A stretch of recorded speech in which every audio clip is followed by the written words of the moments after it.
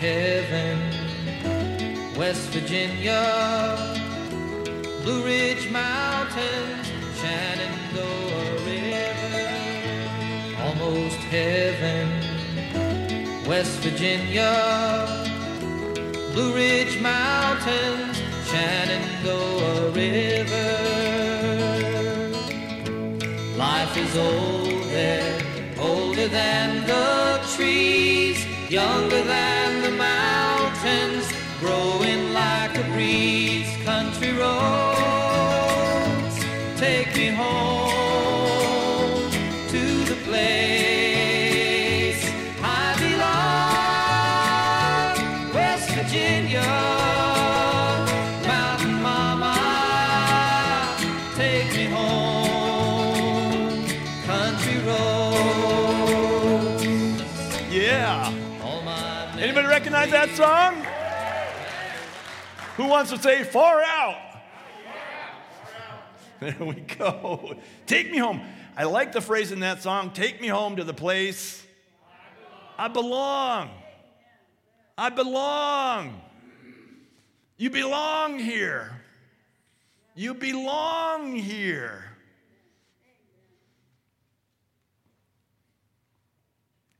You belong here. You belong here. As I continue through the Re-series, I want to talk with us this morning about returning. Returning. It's been a process, hasn't it? Returning. Returning to gathered worship, returning to ministry, returning to groups, returning to your life in Christ together. I am so incredibly, powerfully grateful for those of you who have found your way to return to the room. I understand that not everyone can do that yet. I understand that, and I respect that. I just want to say how incredibly grateful I am that you have figured out a way. And different paths, different timings for each of you.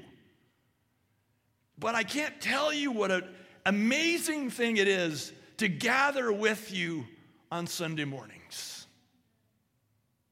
To gather again as a home group in our garage. I can't tell you what an amazing, powerful thing it is just to be where we belong together. I'm becoming increasingly concerned for those of our fellowship who have not found their way back, though they could. I am grateful for those of you who have found your way into the room and into the parking lot, onto the property, because something's happening here, inside and out, when we're gathered together. I'm deeply concerned about those who could come back to gathered worship, but have not yet chosen to do that. If you'll turn in your Bibles to Hebrews chapter 10, verses 19 through 25, I want to show you something from the Word that I hope will not only encourage those of you who have found your way back, but will draw those who have not yet found their way back.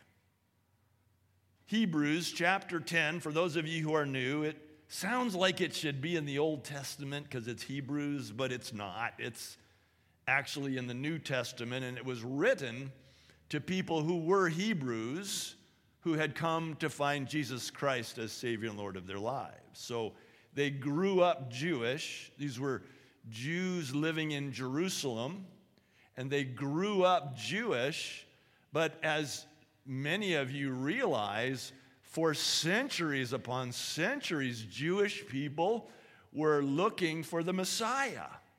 And they were prophesied that Messiah would come. And so they were looking. Jesus came as the fulfillment of all of those prophecies, and so he was the Messiah. Now, many Jews, as you know from your Bible reading, did not receive him, but many did. And so there were people who were Jewish who said, yes, he's the Messiah, and they put their faith in him. So they had all of the benefit of a Jewish heritage and understanding that Jesus Christ is the one we've all been waiting for. And they were living in Jerusalem. But as time was going on and the persecution was rising against believers, there were some who were considering turning back. There were some who were considering abandoning their faith in Jesus because of the high cost of following him and claiming him as the promised Messiah. And so this book was written primarily to those Jewish believers who were thinking about giving up. Now, in this passage that I'm going to read, I want you quickly to notice what follows it by way of context, because with the explanation I just gave you, it's going to make a lot more sense to you than maybe it ever has before if you've never heard that explanation. Verse 26 says, if we deliberately keep on sinning after we have received the knowledge of the truth, no sacrifice for sins is left, but only a fearful expectation of judgment and of raging fire that will consume the enemies of God. I don't like the sounds of any of that, do you? I really don't. Anyone who rejected the law of Moses died without mercy on the testimony of 2 or 3 witnesses. How much more severely do you think a man deserves to be punished who has trampled the Son of God underfoot, who has treated as an unholy thing the blood of the covenant that sanctified him, and has insulted the Spirit of grace? And when you read that out of context, it's so natural to become self-condemning, isn't it? It's like none of us that I know of have had our first perfect day yet. We have weakness.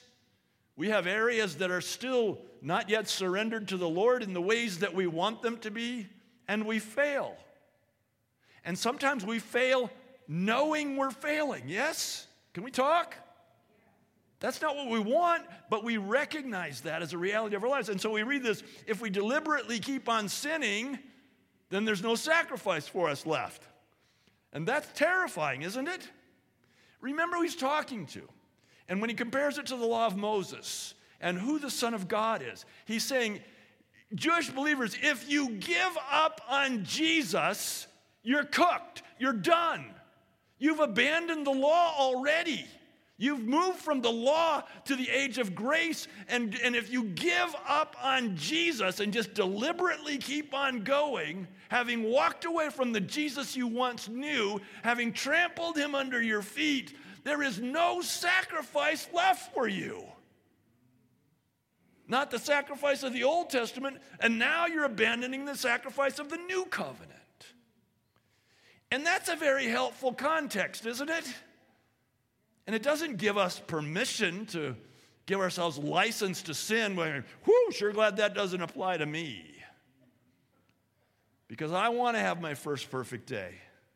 I get up every morning with every intention of following Jesus Christ with all of my heart, soul, mind, and strength.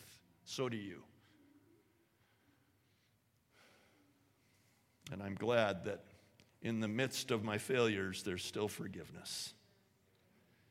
I cling to the sacrifice of Christ. I don't abandon my faith in Christ. That's the hopefully helpful context of this passage. Now, Hebrews 10, verse 19, just before that. Therefore, brothers, since we have confidence to enter the most holy place by the blood of Jesus, stop. Why do we have to stop? Therefore, we have to stop to see what it's. Thank you, you may go. Therefore, so that's saying something was just said it's playing off of. Well, what was just said? Well, it said that Jesus Christ is the ultimate sacrifice for all sin. There's no longer any sacrifice necessary of lambs and goats and pigeons and doves. That Jesus Christ fulfilled all of that. Therefore, brothers, since we have confidence to enter the most holy place by the blood of Jesus. This would have been an overwhelming thought for these Jewish believers. The most holy place, as some of you know, was the inner sanctuary, inner sanctuary of the temple, which was called the Holy of Holies. It was where the Ark of the Covenant was. Nobody ever went in there, except one man, the high priest, went in there one day a year. You don't go in there. That's where God is. That's where the mercy seat of God is. Nobody goes in there. And so as a Jewish person, you always relied on the sacrifice made for you by the priest. You bring your offering of sacrifice. The blood of that lamb was shed for you by the priest, and then it was laid there. But even that priest didn't go into the Holy of Holies. And so you are these many layers removed from the presence of God. And now he comes along, and remember, he's talking to Jewish believers. Therefore, brothers, since we have confidence to enter the most holy place. It's hard for us to embrace the power of what he would have been saying to them. You can come on into the presence of God. You can draw near to the presence of God. How? By the blood of Jesus. Are you trusting in the blood of Jesus Christ for your life today? Yes or no? Then you can draw into the most holy place by a new and living way opened for us through the curtain that is his body. So the new and living way, you see, Jesus isn't the dead way. When you sacrifice a lamb, it dies. When you sacrifice Jesus Christ, he rises from the dead. And so he is a new way and a living way, that is his body. And since we have a great priest over the house of God, stop, slam on the brakes.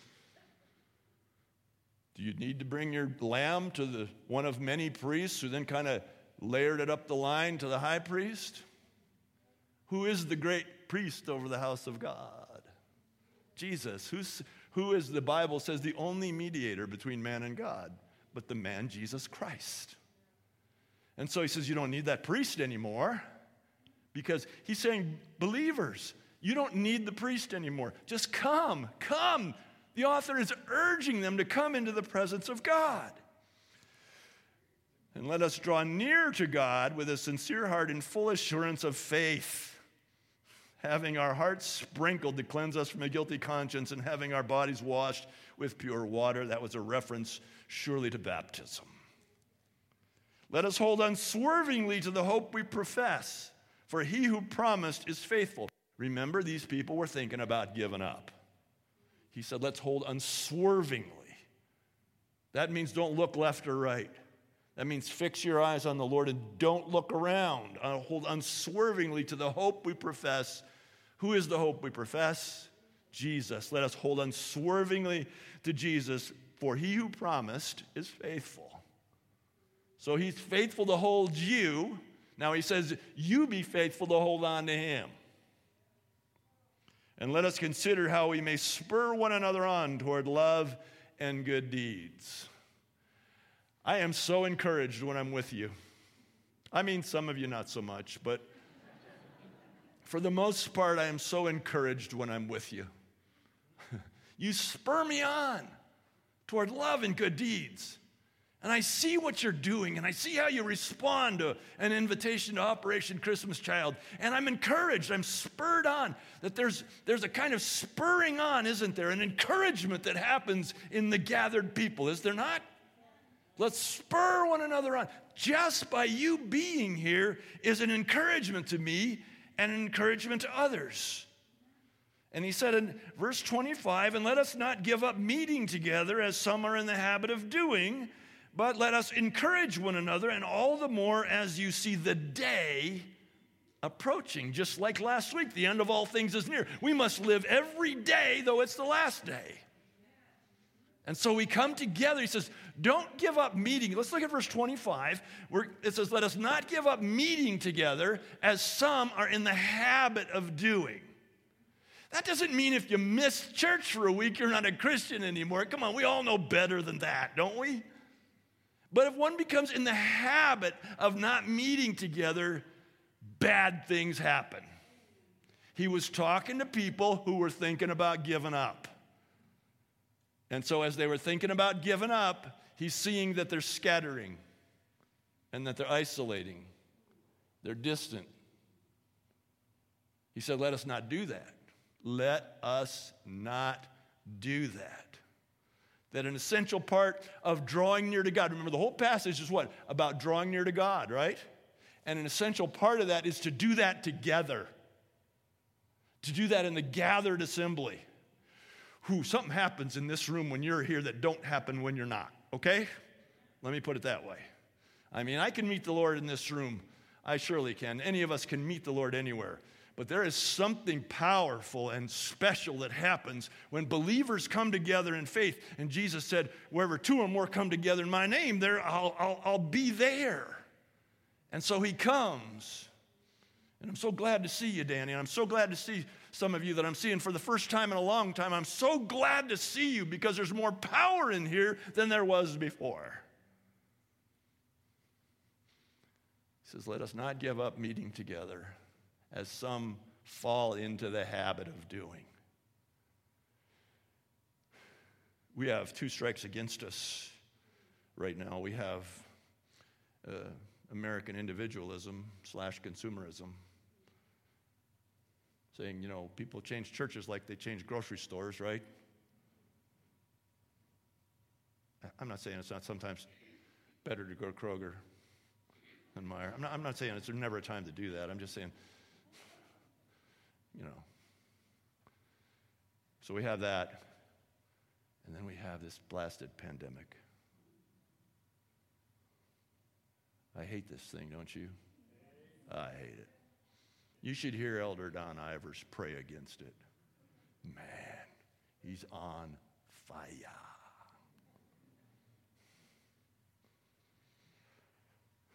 And so the devil's setting people adrift. And we're the lifeboat. I think the question that this passage just begs all of us, whether you're here or there, is, are you as close as you dare get? Are you as close to God, close to the company of God, close to the presence of God as you possibly can be? I'm not saying that some people don't have mitigating circumstances that might say, right now I need to be out here. I get that. But I'm just saying to everybody, here or there, are you as close to God as you dare?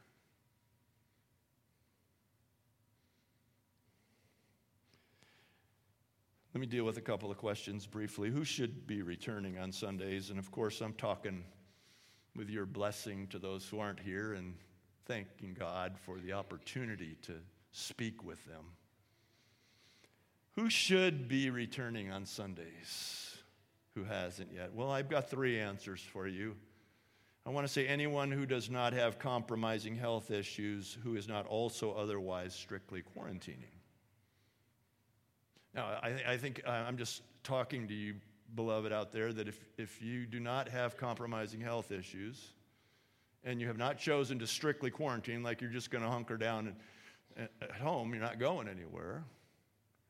If you don't fit that, if you're going other places, then you should come here. You could come to the parking lot, never have to breathe anybody else's air. You could come in here. We have safely established this room. I think second person who should come back is anyone who is otherwise out in population who is using church attendance as one thing they can do without. I've heard this. Church is the one thing I can control. I have to go to work. I get that. But I don't have to go to church. Okay, I'll follow that logic to this point, as long as you're not going anywhere else but work. Because if church is somehow down on the list than the grocery store, when you can have everything you need delivered to your house, right? We don't have to leave home. We can have everything, every drive-through, every Amazon will have it for you today. So if you're saying, I'm not coming to church because I'm only going to work because I have to do that, bless you. But if you're saying, I am doing bunches of other things as safely as I can, but church is one thing I can get at home, so I don't need to come. To me, that's like you're living in a coastal city and there's a terrible storm coming on and you have to conserve electricity and you say, well, let's turn off the lighthouse.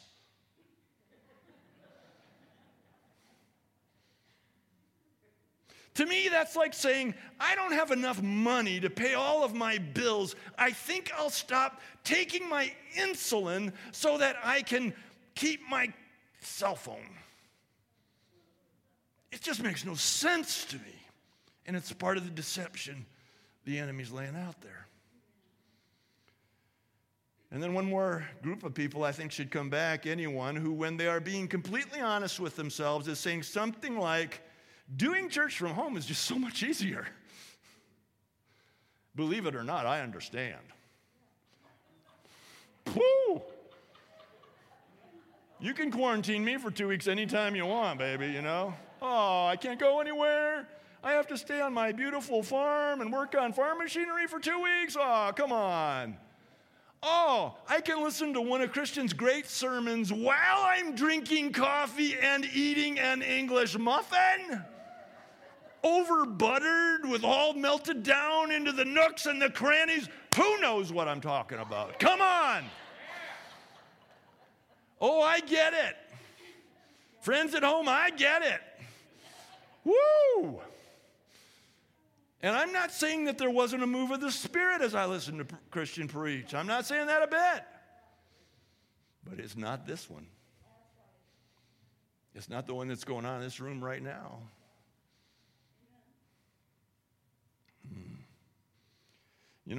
I'm finding more and more that obedience to the clear teachings of Scripture is sometimes inconvenient. Very inconvenient. Now let me do another question. Who should not consider returning for Sunday gatherings at this time? Anybody who's sick. If you're sick with anything, stay home, okay? This virus is so insidious. If you got anything, just stay home. If you come in a compromise, go stay home. You have a cold, you're compromised. You're open for more infection of COVID. So just, if you're sick, stay home. Please. Karen was getting a sinus headache yesterday. And she said, maybe I don't have to go to church tomorrow.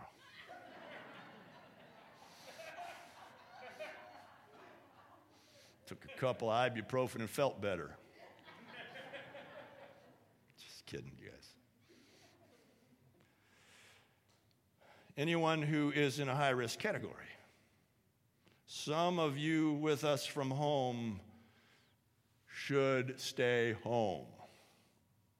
If you have a compromised immune system for any reason whatsoever, whether it be some past medical history, past medical process, or you have a generally compromised immune system, please stay home without guilt. Don't let this get to you. Don't let the devil work on your head. That's why we're doing this for you. We're Grubhub. We're Uber Eats. We're bringing it to you, baby, all right? And that's who we're bringing it to. God bless you at home. I think God's going to give you favor at home if you need to stay at home. And then the third group should not come back as anyone who cannot wear a mask. We're wearing masks. I don't like it. I learned more about how much you don't like it on Friday when Christian was preaching a funeral service here, and Karen and I were sitting right there with masks on. And I said, this really sucks. I hate this. I don't like them, but I believe in the science behind them.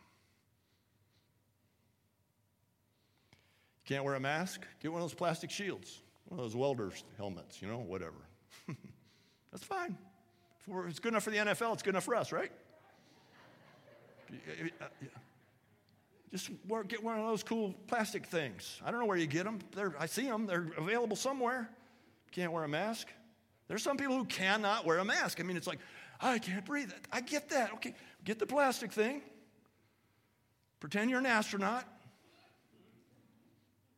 Walk like this if it helps when you come to church. Come on, there's a solution. If you cannot wear a mask. Unless you're a person who will not wear a mask. And that's the person I am trying so hard to understand. I really am trying to understand that. And I have listened and listened and listened to the arguments about why people will not wear a mask. And the one I think that it seems to be the most prevalent is, I will not wear a mask because it is an infringement on my personal freedom.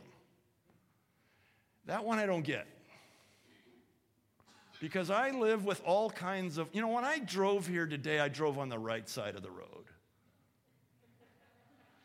I'm really glad I did because I encountered oncoming traffic.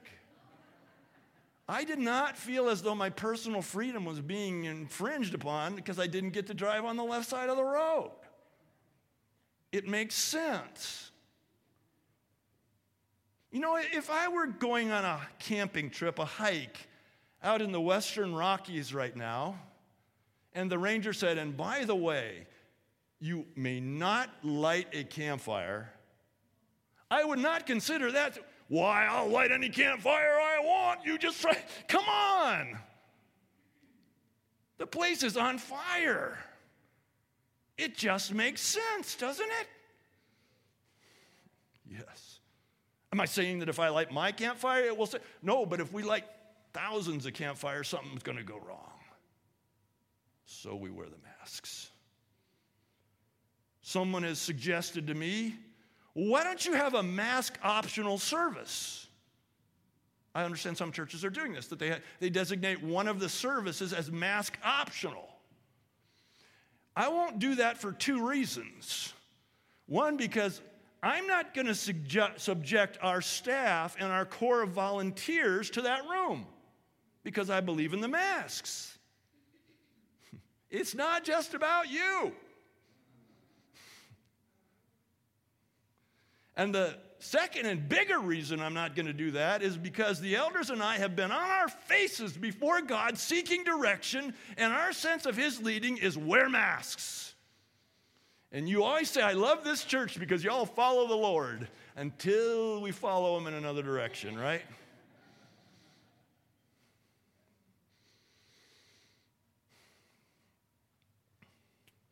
To those of you who are out there who do not see themselves in those categories, it's time to come home.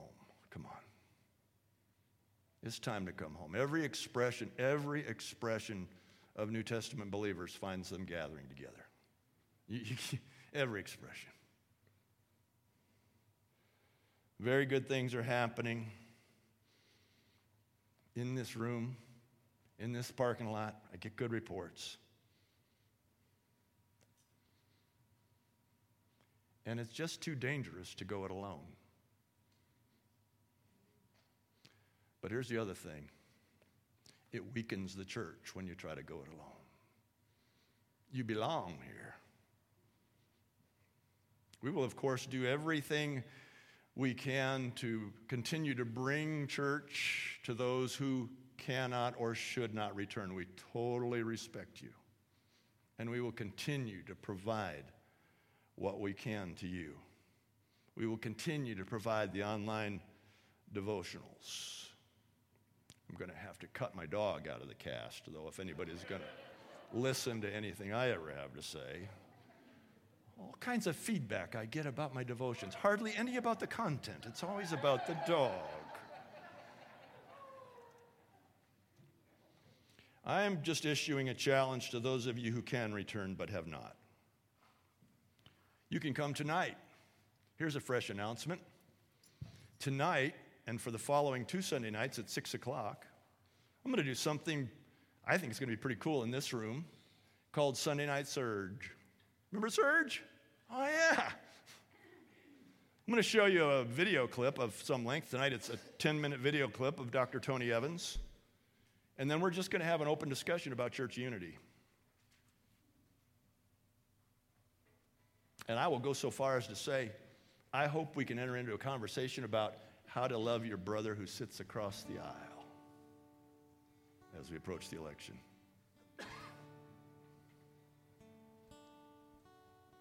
So Sunday nights are going to be about that. They won't be long. We'll show a clip and we'll talk and pray and go home having been together. 6 o'clock tonight.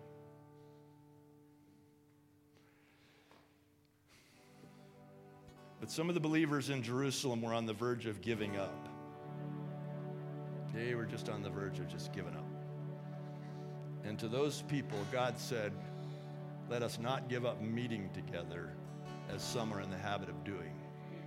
God bless you guys for being here. I mean what I say about the joy it is to see some of you. Some of you I haven't seen in a while. And just what that does for my faith and for the faith of others in the room. Father, we invite you to come now and see our hearts and hear our prayer and move us to places of profound commitment to you in the name of Jesus.